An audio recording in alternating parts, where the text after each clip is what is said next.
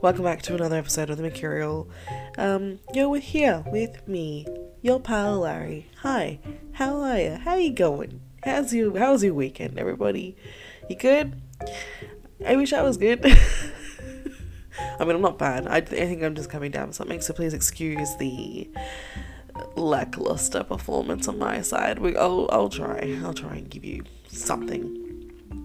But thanks for being here today. I want to talk to you about Cinderella. So this is part of the whole, mythology, folk tales, fables around the world I wanted to share with you. So Cinderella is probably one of, if not the most well-known tale. So yeah, I just wanted to share some information with you about that today.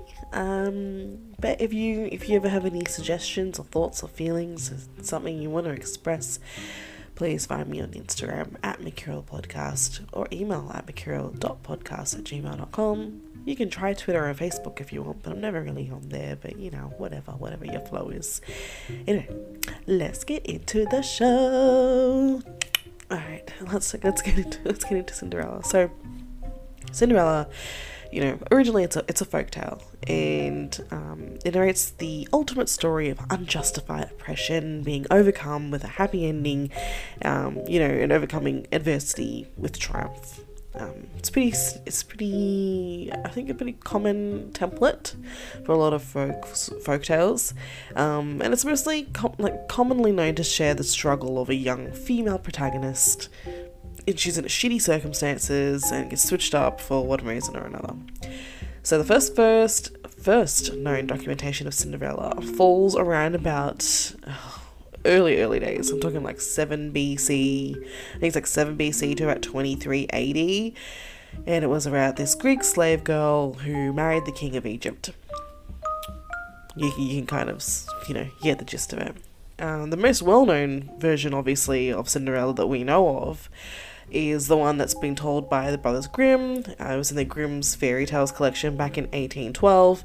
And, through history there have been so many various retellings of Cinderella, or different tellings depending on what culture, and spanning all these different storylines, different languages, so many so that the word itself, Cinderella, has just come to reflect that particular ideology of one who suffers through neglect or obscurity before being catapulted into success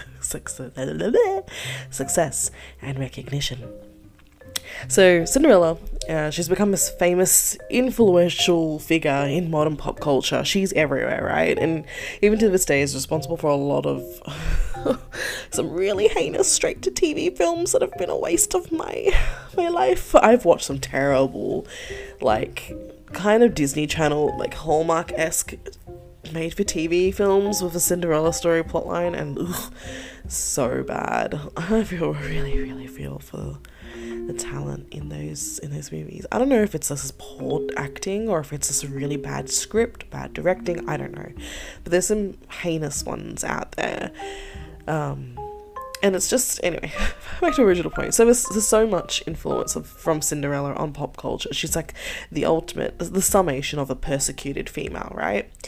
Of course, the one we all know, Disney's rendition of Cinderella. I think the film was it was released around about February 15th, 1950, and it was Disney's, it's their first Cinderella release, right? This particular one, the animated film, was based on a 17th century fairy tale by this dude, I think it was a French dude named Charles Perrault.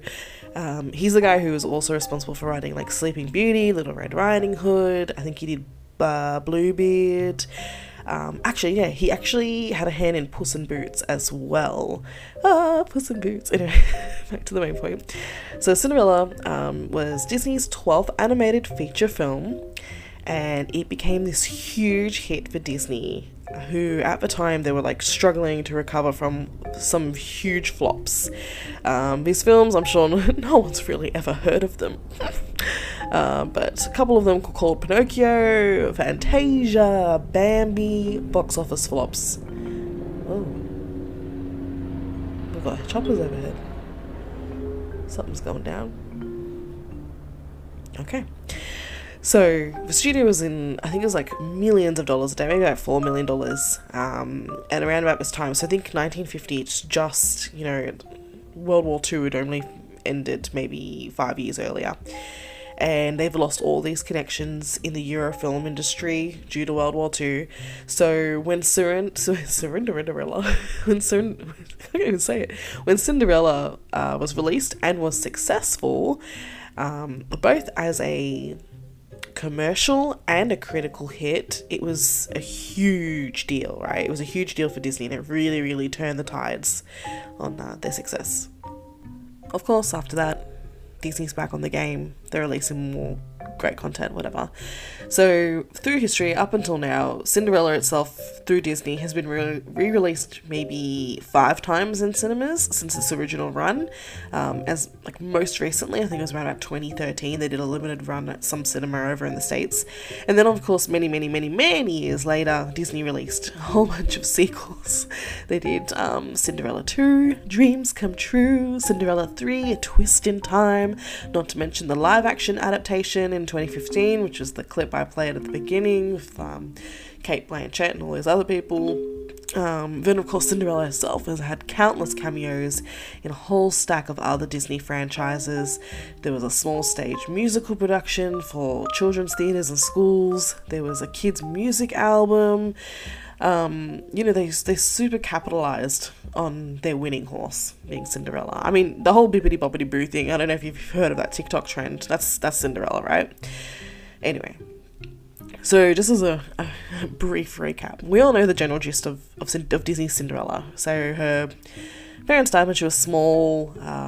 She pretty much works as a maid for the stepmother, who's this hella nasty ass bitch, seems to be jealous of her beauty, her grace. She's Miss United States, sorry. She makes friends with like the mice and the birds. Then you've got the prince. I wanted to call him Prince Henry, but that's an ever after thing. I don't know the Disney animated prince, whatever. So his parents are pressuring him to get married, and they're like, yo, we're gonna host a huge ball for you, blah blah blah blah. Cinderella's stepmother is like, yeah, you can come to the ball if your chores are done, and you know, you've got an outfit. But you know, even though she finishes all her shit, despite them giving her extra chores to do, she still gets done. They all take off, and her animal friends end up helping her improve this dress that she found that was her mother's dress. And apparently her bitch ass siblings wear all the accessories that were meant to go with the dress, and they've torn the shit out of it, and they've, you know, pretty much left it behind. So Cinderella's devastated, and she's out in the garden crying, and then boom, magical bitch fairy godmother appears. She transforms the pumpkin into a carriage, all that jazz, and then Cinderella gets to go to the ball. Yay. Side note, why are balls called balls? What's up with that? We're having a ball. We're going to a ball. Anyway, so she's got till midnight, right? And the prince is this cheeky motherfucker. He's you know, just swiping left on bitches. Pretty much. He doesn't want nothing to do with anyone until he sees Cinderella. And, you know, if we have a moment to cast our minds back to that ever after bit. If y'all remember that film, Drew Barrymore, she enters in the most amazing costume ever, and she's all like shimmery, and Prince Henry, I think is played by Douglas Scott, he sees her and he's like, damn. Anyway, she's looking like a shimmery goddess. So, you know, the song, sorry. She loses a glass slipper, blah blah blah blah, and yeah, they end up living happily ever after. That's the animated series, obviously. So that's the Cinderella we all know. I wanted to share a different type of Cinderella story with you today, but one that was like, it's not, you know, the commonly shared one, which I think is the Grimm's Brothers one, where the stepsisters cut their feet up to squeeze their feet into the slipper when the priest comes calling. No. I don't want to share that one. I want to share with you the story of Tam and Cam. Hang in there with me.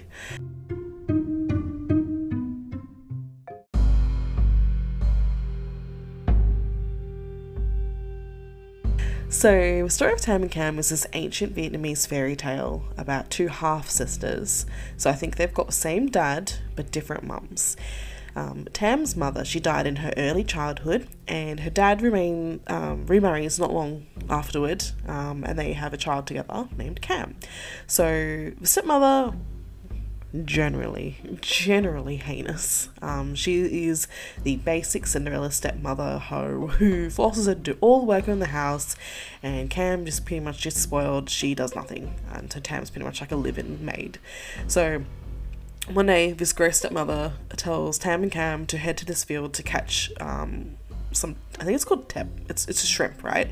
And she tells them whoever gets the most shrimp will be gifted this new red yam, which is like a traditional Vietnamese bodice. And you know, yay! I mean, who wouldn't want one? You know what I mean?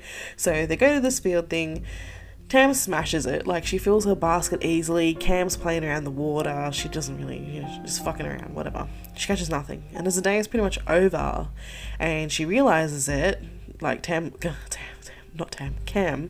Cam's like, fuck, like, I messed up. I got no shrimp in here. And, you know, Tam's about to go get this new outfit. And she's like, nah, man, sabotage. I'm coming for you. So Cam's like, yo, you know, Tam, can you wash my hair? Like, I'm worried that, you know, mother will get mad if she comes home covered in dirt. And she's like, you know, I caught all these shrimp. And Tam, because she's a sweet lamb of God, she's like, yep, no worries, I'll wash your hair for you. And so while Tam is washing her sister's hair, distracted, Cam transfers all the shrimp into her own basket before they finish up and they go home. What a devious bitch, right? How does he even manage that? I mean, like, I'm like, you're washing your hair. How did you not notice she's moving all the shrimp out of the basket? Anyway, I don't know. Maybe they wash hair different over there. I don't know. She's lying back, something. Anyway, so when Tam notices that all the shrimp are gone from her basket, she's devastated. She's like, wow, I spent the whole day working on this and they're all gone. And she just starts crying. She's in this full panic. She knows her stepmother is gonna, you know, lay hands on her as punishment because she fucked up. And so she's, you know, sitting there crying. And then this, like, wise man appears. And he's this dude in Vietnamese folklore that's known to, like, help pitiful people. So he must have taken some deep pity on Tam. He appears anyway. He's there and he's like, yo, why are you crying? And Tam's like, hey, this is what happened. Cam, like, my fish, because it's all, my shrimp's all gone. And he's like, yo, stop crying. Check your basket, girl. So Tam was like, okay. Checks her basket. And there's one item inside. And it's a fish. A goby. A goby? A gobby. A goby. I'm going to say goby. Yep, we'll stick with that. So this wise man says, raise the fish in a well with your rice and this incantation, this poem to call the fish up.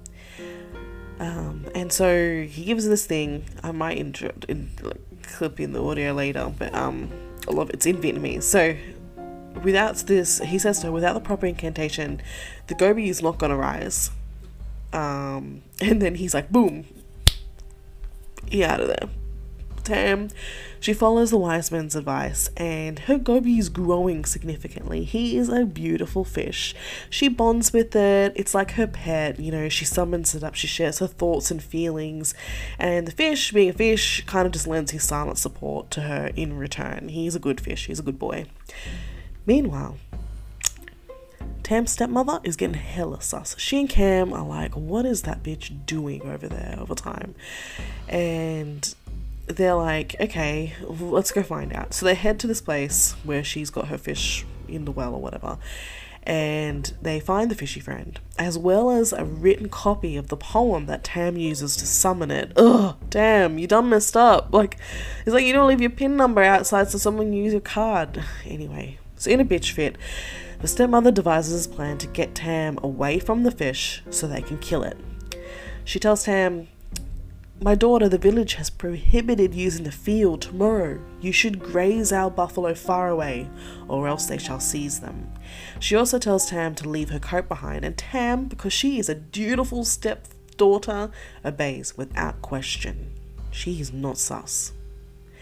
So while Tam, the next day, is a long distance away, grazing their buffalo in a faraway field, the stepmother dresses Cam in Tam's clothes, and they travel to the Gobi's well. And Cam recites the wise man's poem, and the Gobi appears, thinking this is his friend Tam, because she is dressed in Tam's clothes. And so, in his moment of vulnerability, thinking he's with his friend, Cam and the stepmother, they butcher the fish. He dead. R.I.P. Gobi. Anyway, Tam comes home and she's like, oh, what a day. I'm going to go head over for a chat with Gobi. So she calls it up, but all that happens is a whole bunch of blood is just bubbling to the surface. And she's like, fuck, my mate's dead. She's wrecked. She's devastated. She's like, this is the one thing she confides in while she's living in this like horror show with this stupid half-sister and stepmother. And so she cries by the well, and who else appears other than the wise man? And he's like, yo, why are you crying now? And she's like, this is what happened. My fish is dead, blah, blah, blah, blah. He's like, look, your Gobi they have eaten. Cry no more. Collect its bones. Put them in 4 jars and bury them under your bed legs. And so again, Tam follows the wise man's instructions. She buries a jar compiled of the bones of her friend underneath the posts or the legs of her bed and forgets about it. Sometime later, the king announces he's hosting a festival, inviting people from all across the land to attend, including Tam and her family. And in standard stepmother fashion, knowing Tam wants to attend the festival, stepmother mixes up a big bag of rice, big bag of bran, mixes them all together and says, Tam, you need to separate the rice from the bran before you can join the festival celebrations, or else, if you don't get it done by the time I get home from the festivities, y'all gonna get beat. You're gonna be punished. What a bitch. Anyway, so again, Tam cries out at the unfairness. She's like, what is my life? The wise man appears to hear the current, situation, the current state of things. This time, he summons sparrows to help her sort the rice and the bran, as well as giving her another poem to prevent the sparrows from eating the bran and rice that she's meant to be sorting. He then tells her to go dig up the jars that she's buried, the jars of the Gobi's bones underneath her bed, and bring them over. So that she opens up the first 2 jars and they're silk clothes. So there's a scarf and there's a red yam. And then the 3rd jar has a tiny horse that grows to a full size. And the 4th jar has a saddle for the horse. And Tam is shook. She's washing up and she gets dressed in the clothing and she rushes to that festival on horseback. But while crossing the bridge, she drops a slipper. And she's like, that shit's gone. I can't get it back. I ain't gonna waste time. I'm heading over to the festival. Later on, the king crosses the same bridge and he's riding an elephant. God damn, bitch is balling hard. Anyway, he's riding this elephant and the elephant begins to growl and his tusks are lowered to the earth beneath them. And he's like, my elephant's messed up. Something's going on. So curious. The king's like, yo, my guards, my soldiers, my dudes, canvass this area. Something has disturbed my mount. I'm assuming that's what he says. Anyway, underwater, one of the soldiers finds a slipper and hands it to the king. The king studies it and he's like, this is some fancy shit. He deduces that it must belong to a gracious woman. We gotta give this shoe back, right? So he gets to the festival and all the women he comes across, he asks them to try it on, to try and find the owner of the slipper, because whomever fits the slipper shall be his bride. Now, if that's not the definition of mercurial, I don't know what is. So bitches gone crazy. They're like, yo, we want to be this queen, but nobody fits this shoe. Like, everyone tries it on, nobody fits it. Tam gets there at some point and she's like, yo, that's my shoe that I dropped on. Like, what the heck? So seeing it, she approaches it to try it on, and then her stepmother and Cam see her. They're like, why would you even bother? That's not your shoe, you dumb hoe. And they're mocking her pretty much for even trying. But boom, that slipper fits because that's her shoe. You can back the fuck up now, Cam and your mom. Anyway, she pulls out the other shoe she had put away because obviously the pair was broken, and she has both of the shoes on, and the king's like, yo, that's my girl. He's like, we're gonna get married. And stepmother and sister are just like, this is fucked up, and they're jelly, right? So yeah, it's Tam's happy ending. Or is it? You think this is the end? Hell no! There's some messed up shit happening. So, the king weds Tam. They're happy, but Tam's his death anniversary is approaching, which is a event that they celebrate in Vietnam. And so Tam returns to her childhood home to help her stepmother prepare for the celebration, the death anniversary celebration. Because even though she a queen, she ain't above honouring her late father. And that's my bitch. Like, she seems like someone I would want to be friends with. Anyway, so she's there at her childhood home with her stepmother, with Cam, and, you know, the bitterness between them, it's never settled. They never resolved anything. They're still all mad, but they're keeping it to themselves. They're trying to be civil. But, you know, obviously there's tension. And even despite, you know, how poorly she was treated growing up there, Tam still treats them with kindness and respect, even though they're nasty assholes. There's more than they deserve. So everything seems like it's going well, but at some point stepmother's like, Tam, can you climb this tree to gather some of this fruit for the ceremony? I can't, I'm too old to climb it, and like your sister can't climb or some shit like that. And so Tam's like, yo, sure, I'll get this fruit for my dad. And she climbs a tree, and as she's climbing, the stepmother cuts it down, and Tam dies. She dies. Where's this fucking happy ever after? What the fuck? Anyway, so Tam dead. The stepmother, she gets Tam's clothes and she gives them to Cam to wear, and Cam returns to the palace and lies to the king. She's like, yo, Tam accidentally drowned in their pond, you know, we're so sorry, but as my duty, I'm here to fill Tam's position and become your wife. Oh, fuck this bitch, man. They knock a bitch out, like, oh god, I can't stand people like this. Anyway, king is devastated. He is like, oh, my wife. And, you know, he just doesn't see an alternative. He's grieving. He's like, yo, whatever. He agrees to the marriage. But they don't have a happy relationship. He mostly just ignores Cam. And he just continues mourning Tam, like his late wife Tam, in silence. How sad. That was his true love, I suppose. Anyway, during this time, so Tam dead. I'm assuming they've disposed and buried her body or some shit, but she reincarnates into this bird, and she flies straight to the king as soon as she's born. She's like, yo, that's my dude. And on her way, she's like going off about Cam not properly washing the king's clothes, like not looking after the husband properly. But as soon as she sees the king, she's like, oh, there he is. And she sings out to him as a bird, right? Obviously not in English. The king is still deep in his mourning for his wife. And so when he sees this bird and this bird singing at him, I'm assuming he's a little bit mad with grief or whatever, but he starts speaking to it. He's like, if you are my wife, enter my sleeve. I'm assuming he has like those really big, like droopy sleeves, like traditional clothing or something. Anyway, so he says, you're my wife, enter. And so the bird does. And he's like, this is my wife. She's reincarnated. And I know it. And he becomes, you know, refocused on spending all his time alone with the bird and just like being in her company. Ignores Cam even more. And his attachment grows so strong for this reincarnated soul of his wife that he builds a cage for Tam to hang out in when he can't be with her and he's got to do, you know, his royal shit. Literally and figuratively. Excuse me. So Cam, still an insane bitch, relays all this information to her mom. She's like, this is what's going on. The king's spending all of his time with this bird.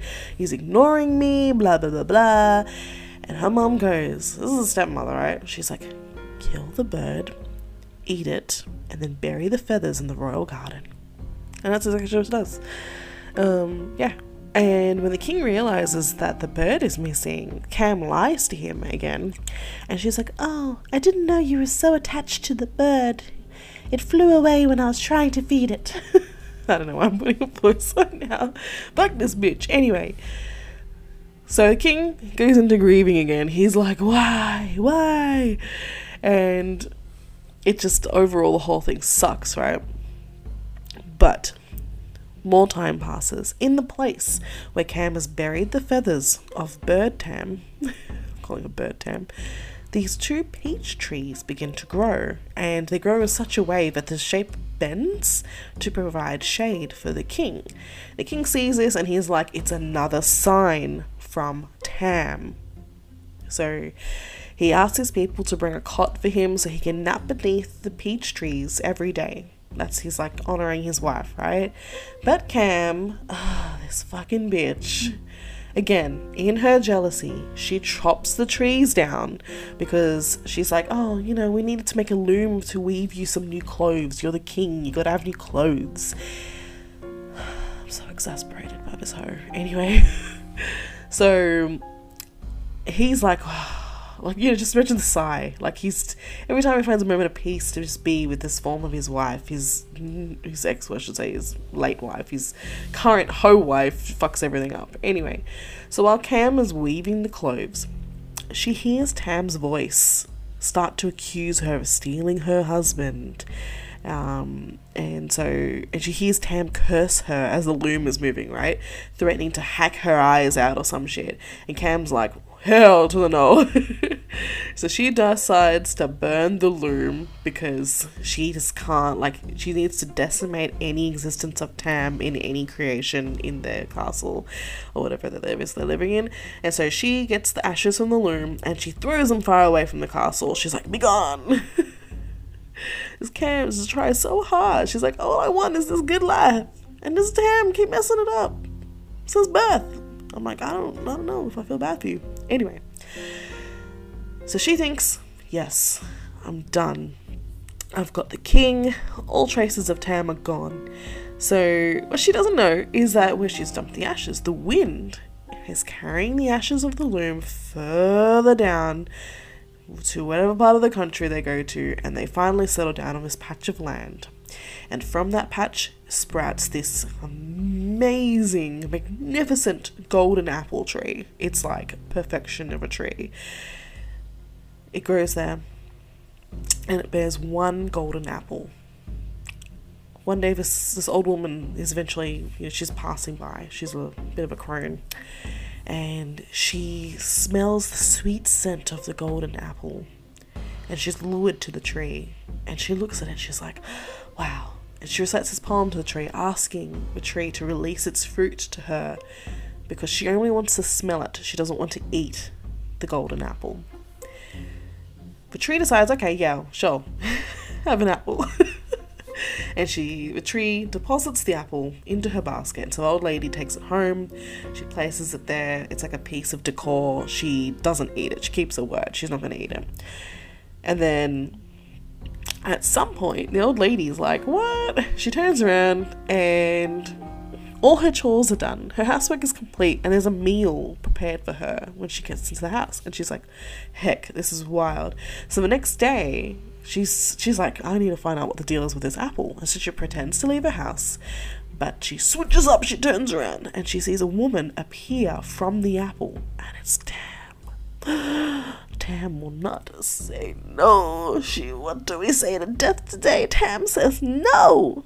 Okay, the old lady, she peels the skin off the golden apple pretty much once Tam exits it, and then she just declares Tam her adopted daughter. I mean, does she have a memory? It doesn't specify if she has a memory of her former life or whatever. I'm assuming she does. Anyway, time passes, and the king is traveling the land, and he comes across this old crone's house, and he decides to take a brief respite because he's weary. His bones are weary. I'm pretty sure they imply in the story that this is the span between events is quite long. So it's years, right, that have passed since the whole original incident. Anyway, so the king decides to take a break. The crone's like, yo, come into my house. Let me offer you some snacks. And she offers him some beetle leaf. And the king's like, yo, what? Because it's prepared the exact same way that Tam did for him when they were married. So the king's like, yo, old lady, who made this? He's super sus. And the crone's like, oh, my daughter prepared this. And he's like, well, I want to see her. And nobody's like, yo, okay, whatever. And Tam is presented. The king's like, whoa, my wife! And he instantly welcomes her back to the palace. They're reunited. The power couple are back on the scene. Except we've forgotten that Cam's still around. She's still there. She's hanging on. She's like, heck, can't win. And she just looks at Tam and she's like, Tam looks so good. And she approaches her and she's like, yo, what's your beauty secret? But Tam's like, why would I want to talk to you, you dumb bitch? Like, what? But she ends up saying something to her like, do you want to know what the secret of my beauty is? Then listen to me. And then Cam, because she's a dumb bitch, immediately agrees to whatever Tam says. And Tam's like, okay, jump down this hole. So Cam's like, okay. Because she's so vain. She's like, I want to know how to reverse my aging. So she downs the hole. She downs the hole. She gets down the hole. And then Tam commands the royal soldiers to pour boiling water onto Cam. And it kills her. Like it would kill anyone. And then Tam uses Cam's corpse to make this fermented sauce the same way that they make a fish sauce. And then she bottles it and sends the sauce to her stepmother, saying it's a gift from Cam. And the stepmother doesn't believe any different. She's like, oh, a gift from my daughter. Amazing. And so she's like, this sauce is amazing. She uses it with her meals every day. And then, you know, everything seems to be okay. But this crow's flying over the house and senses what's going on, and he cries out, delicious! The mother is eating her own daughter's flesh. Is there any left? Give me some. Gross. Anyway, the stepmother gets mad about it. She's just like, what are you talking about, you dumb bird? But it isn't until she reaches the bottom of the jar that she finds a skull. And when she realizes it's Cam's skull, she just dies of shock. Anyway, and they all lived happily ever after. The end. And that's the story of Tam and Cam, the Vietnamese edition of Cinderella. So I believe when they actually tell the kid-friendly version of this tale, they leave Tam's revenge out, or they stop at the bit where she marries the king, and then they don't have like the revenge sequence. They don't have any of that play out afterwards. But you know, there you have it. Tam and Cam, you can find it on YouTube in both animated and live action forms, but it's all in Vietnamese. So find subtitles if you can. Or learn Vietnamese. Or if you already understand it, good for you. But yeah, if you enjoyed hearing this alternative Cinderella story and would like to hear more folktales or fables from around the world, let us know on Instagram, on Facebook, on Twitter at MercurialCast, email mercurial.podcast@gmail.com, or if you have an idea or recommendation, same deal. But you know, that's it for today. That took a lot out of me. Thanks for being here. Catch you next time.